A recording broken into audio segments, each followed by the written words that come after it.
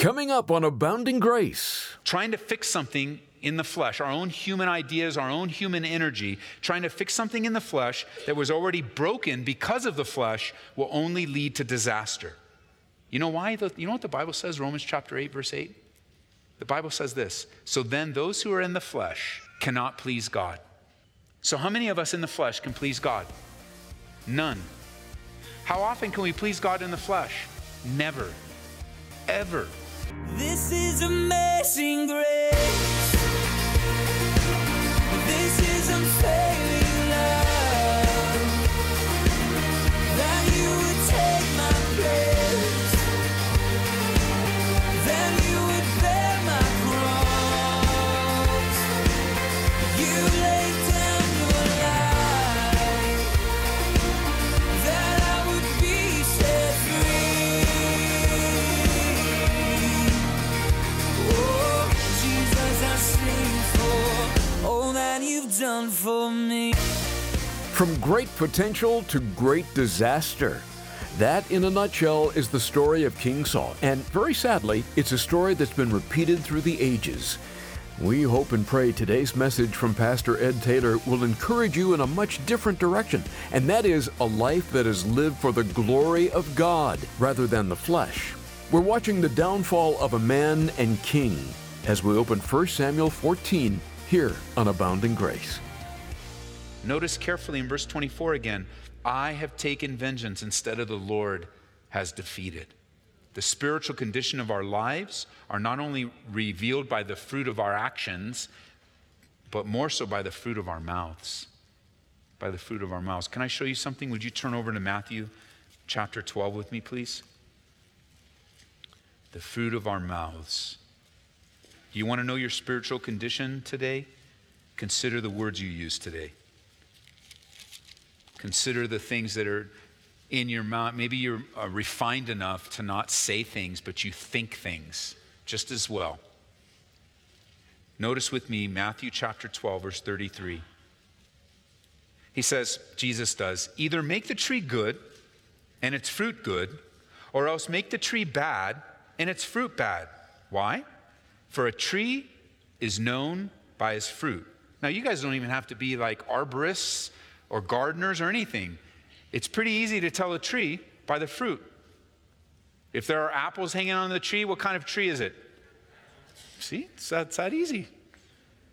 Now, if you look at an apple and you go, what is that? You're in trouble, all right? So, but a tree can be, peaches and apples. You just know. You don't have to be an expert on that. Pretty much can make a good conclusion. If you don't know what the fruit is, you can ask your friend, what is that fruit? And they'll tell you what it is, and you know what kind of tree it is. That's what Jesus said. And then he says, verse 34, you brood of vipers, how can you, being evil, speak good things? For out of the abundance of the heart, the mouth speaks. A good man, out of the good treasure of his heart, brings forth good things. And an evil man, out of the evil treasure, brings forth evil things. But I say to you that for every idle word, I have a little note here in my Bible, every idle word that men may speak, they'll give account of it in the day of judgment. And I have a little note here. It says, "O Lord, help me." Because this statement is true for you, it's true for me. Every idle word. I don't know what that's going to look like, but I've certainly had my fair share of idle words. For with your words you'll be justified, and by your words you'll be condemned. How careful we need to be. See, we know what's going on in Saul. Why?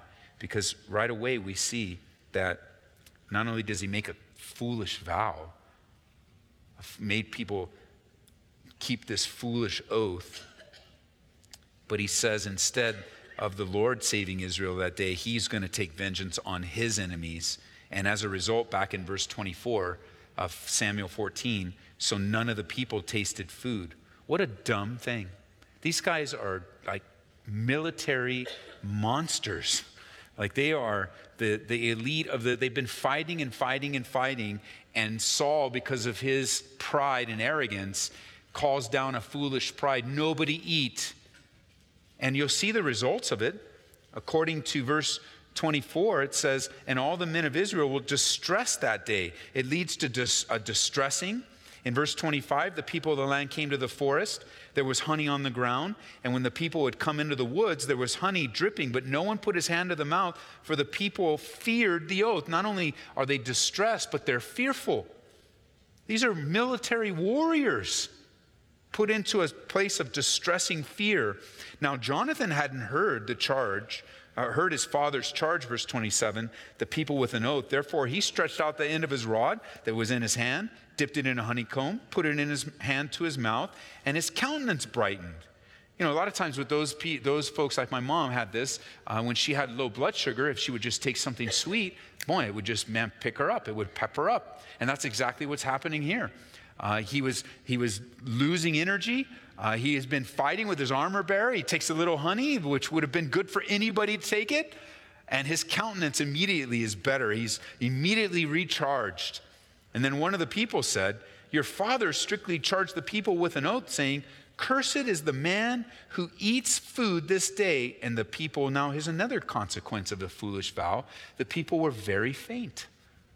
They were distressed, faint, very faint, and fearful.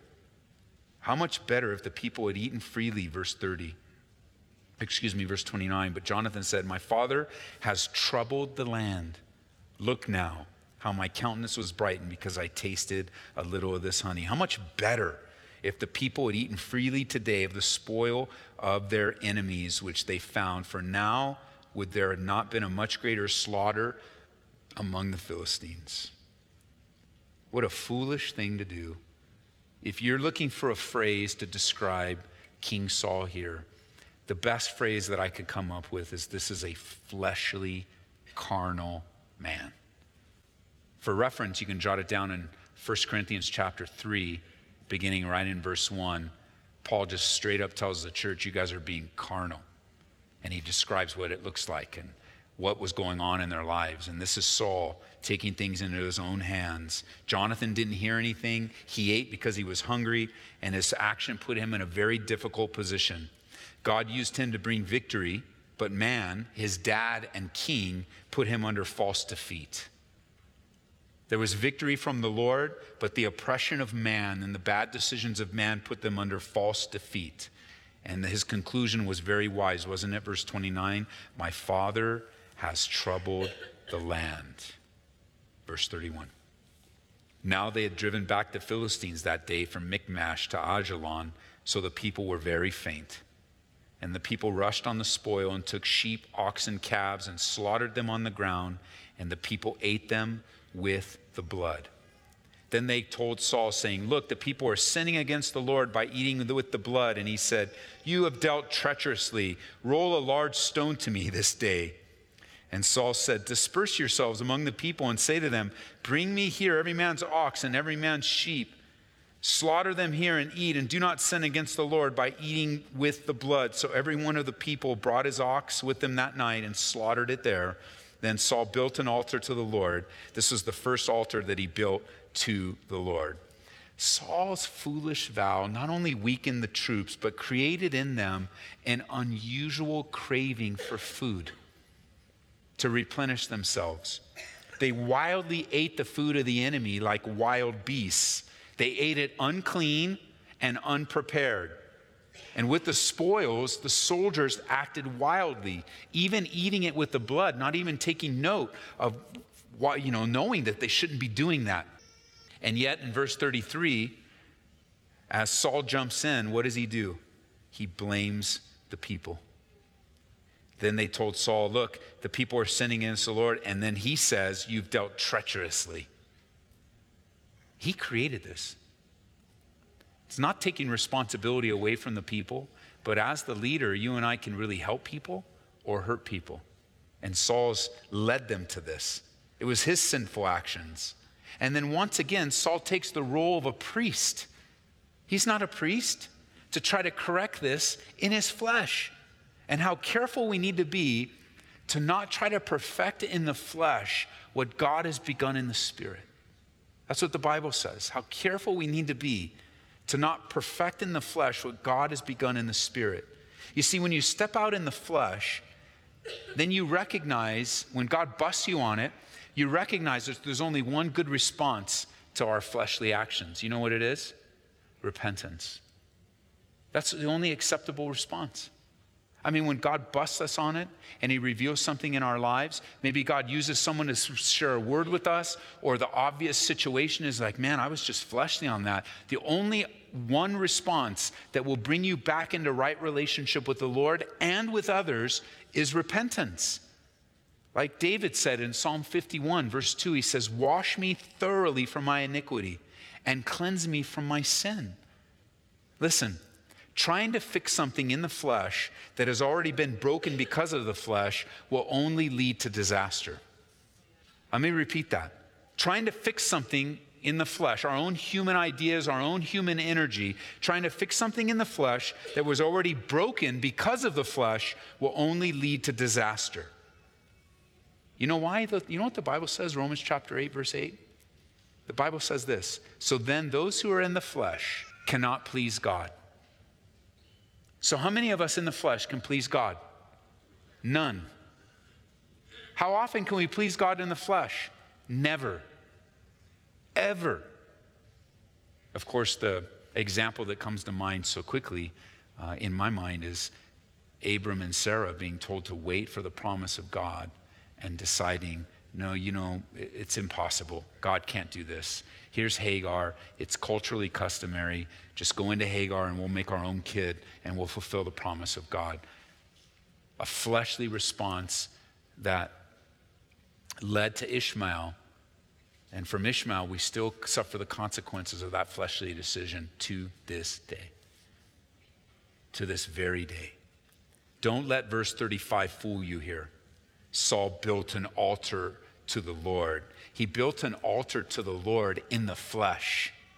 He built an altar to the Lord in the flesh. A lot of times I've noticed that there is a temptation to try to cover up fleshly works in our lives with an attitude of worship. It's such a dangerous thing where you come into an environment like this and you know your life isn't right. You know you're not walking with the Lord. You know that things aren't going the way that God desires. You know that you're in sin. You know that there's a fleshliness about you. And you raise your hands, oh, I love you, Lord. No, you don't. Not in the way that he prescribes. Because if you're in the company of believers and God has revealed to you the area of your life, you only have one response, that's repentance. Get things right. Get things right, first of all, to love the Lord your God with all your heart, soul, and mind. Then you love your neighbor as yourself. You don't just build, I'm going to build an altar, that'll cover it up. Well, continue on reading with King Saul's life. Building an altar and not dealing with your flesh covers nothing up. This guy made a foolish vow that's going to lead him to want to kill his own son, to abandon his own son. That's not from the Lord. Pick up with me in verse 36. And Saul said, let us go down after the Philistines by night and plunder them until the morning light. And let us not leave a man of them. And they said, do whatever seems good to you. And then the priest said, let us draw near to God here. So Saul asked counsel of God. Shall I go down to the Philistines? Now there's a piece of good here. That's a good phrase. Saul asked counsel of God. Let's see how God responds. So shall I go down to the Philistines? Will you deliver him into the hand of Israel? But he did not answer him that day. Wow. You see the rashness of King Saul, ready to put his own son to death, as we'll see in a moment. And he cries out as he's looking for wisdom. And in his prayer, God does not answer his prayer. You know when our prayers aren't answered, church? It's one of God's ways. It's not the only, but it's one of God's ways of saying to us, something isn't right, son. Something's not right, daughter. Heavens are going to be silent because something's not right. According to Psalm 66, in verse 18, it says, if I regard iniquity in my heart, the Lord will not hear me. If I regard iniquity in my heart, the Lord will not hear me. God didn't answer because Saul wasn't ready to receive the answer. It seems that Saul was blaming his son. It was an irrational, unspiritual action that leads to really a dumb response. Notice it says in verse 38, and Saul said, "Come over here, all you chiefs of the people, and know and see what this sin was today. For as the Lord lives, who saves Israel," oh, now he says it. "Oh, who the Lord lives, who saves Israel, though it be Jonathan my son, he shall surely die." Really? Really? But not a man among all the people answered him. And this he said to all Israel, "You will be the one on one side, my son Jonathan and I will be on the other side." And the people said to Saul, "Do what seems good to you." Therefore Saul said to the Lord God of Israel, "Give a perfect lot." So Saul and Jonathan were taken, but the people escaped. And Saul said, "Cast lots between my son Jonathan and me." So Jonathan was taken. Then Saul said to Jonathan, "Tell me what you have done." And Jonathan told him and said, "I only tasted a little honey with the end of the rod that was in my hand, so now I must die?"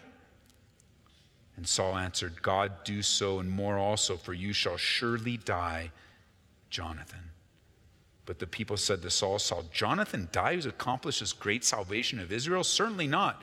As the Lord lives, not one hair of his head shall fall to the ground, for he has worked with God this day." And so the people rescued Jonathan, and he did not die. Praise God for those people. Praise God for people who will stand up for what is right when someone needs to stand up for what is right. Save Jonathan's life. I mean, this is the king of Israel, ready to kill his own son because of a foolish vow that he made that had no bearing in relationship with God. And the people go, you're not going to do that. You're the king, but we're not going to do that. You're not going to kill Jonathan. And Saul returned from pursuing the Philistines, and the Philistines went to their own place. The Lord sorts it all out. And Saul is more determined to kill his own son for taking honey when he was hungry rather than defending himself or fighting back. You notice what Jonathan said? He said it matter-of-factly, but he says, for taking honey, that I must, verse 43, so now I must die? I mean, is that the way it is? I need to die because I broke your foolish vow? Now, we're often faced, are we not, church, with situations where someone is pushing us for a defense, maybe even prodding us to defend ourselves. And isn't it in those times when you really feel like defending yourself? You ever feel like that? Anybody ever feel like they just really want to defend themselves? Like there are times where we just feel that overwhelming human response to defend ourselves. And it's natural. Confronted with a situation where someone's pushing for a defense, we want to defend ourselves. We desire to stand up for ourselves. And too many times, not only do we want, but we often take things into our own hands, even wanting to inflict revenge on others, or just simply defend ourselves. After all, you've been hurt so badly that you think it's your right now to make them hurt just as bad. You might even feel that right now as we're going through this study. You may see this unfold and you go, how unfair and how unrighteous, how wrong, how foolish. And you're even trying to defend Jonathan. And yet, as we have that desire to jump in and defend ourselves, I'm reminded of what my pastor taught me so many years ago, repetitively, still teaching me. And I have the privilege of handing it down to you and just planting that seed in your heart. Our pastor, Pastor Chuck, and my pastor, Pastor Jeff, always encourages us to be spiritually careful and biblically grounded when accusations come. Spiritually careful and biblically grounded when accusations come. You want to know why? Accusations will come. And some of the most deepest burning accusations come to an area of your life where you are absolutely a man or a woman of integrity in that area. Doesn't that make sense? Where the wildest accusations, the ones that no one should ever believe, are right to it's just like a shot to the arrow to the heart of your integrity, of your character, your name, how you're known, your reputation. And of course, that's going to provoke, like, well, what do you mean? How could you say such a thing? It's going to provoke these things, and how careful we need to be because they will come. The Bible says that the devil is the accuser of the brethren. He accuses us before the throne of God day and night.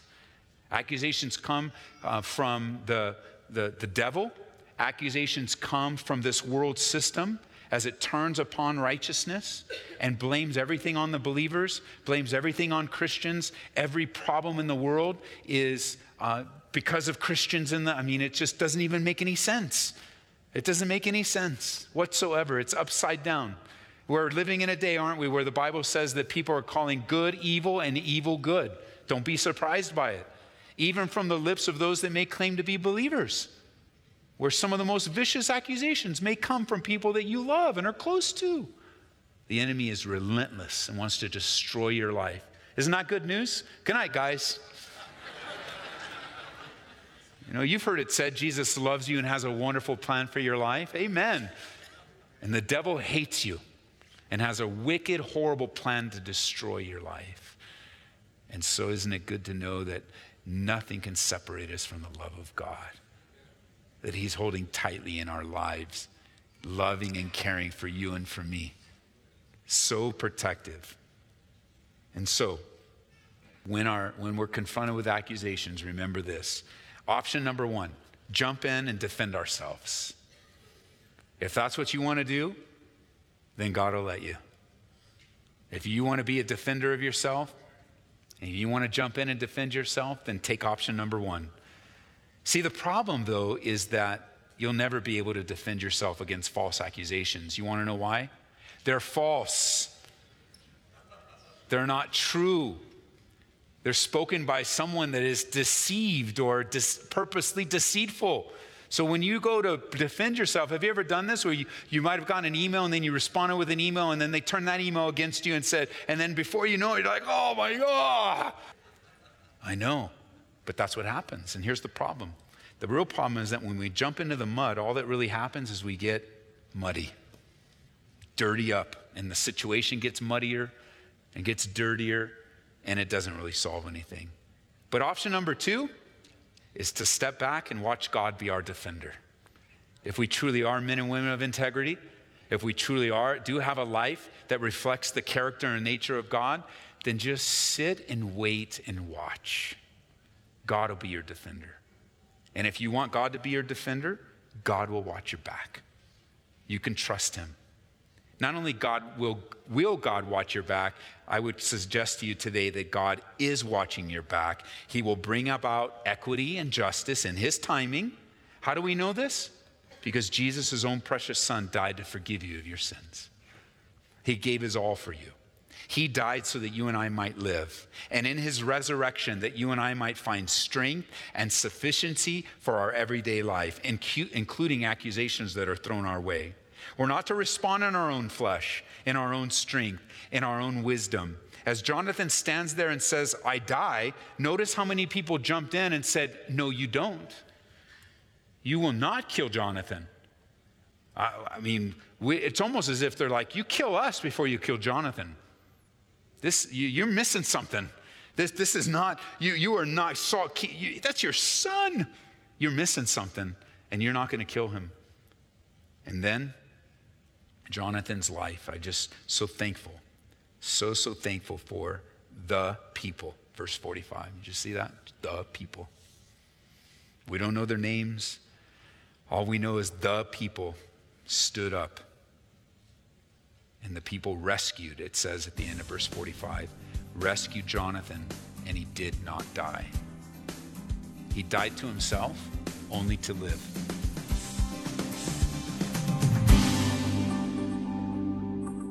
We've been looking at the book of 1 Samuel here on Abounding Grace with Pastor Ed Taylor. And if you missed any portion, you can simply go online to aboundinggraceradio.com. Another convenient way to get these daily studies is by signing up to receive the free Abounding Grace podcast. Load the messages onto your mobile device and listen at the gym, in the car, wherever you go. Just go to aboundinggraceradio.com to learn more about that. You can also get our app. It's available on all platforms. This is another way to hear our program. Search for Ed Taylor in your favorite app store. Each month, we like to suggest a book that will encourage you in the Lord. And this month, it's A Tale of Three Kings by Gene Edwards. It's based on the biblical figures of David, Saul, and Absalom. If you've ever experienced pain, loss, or heartache at the hands of other believers, this will be very encouraging for you. There's comfort, healing, and hope to be found in A Tale of Three Kings. We'll send you a copy with our thanks for a gift of $25 or more to Abounding Grace. Please remember, it's through your support that we're able to present this radio program on this station and others like it. Call 877-30-GRACE, and we can help you with the ordering details. Or go to our online store at calvaryco.store. We'll return to 1 Samuel next time on Abounding Grace with Pastor Ed Taylor. We'll see you then. This is amazing grace. This is unfailing love. That you would take my place. That you would bear my cross.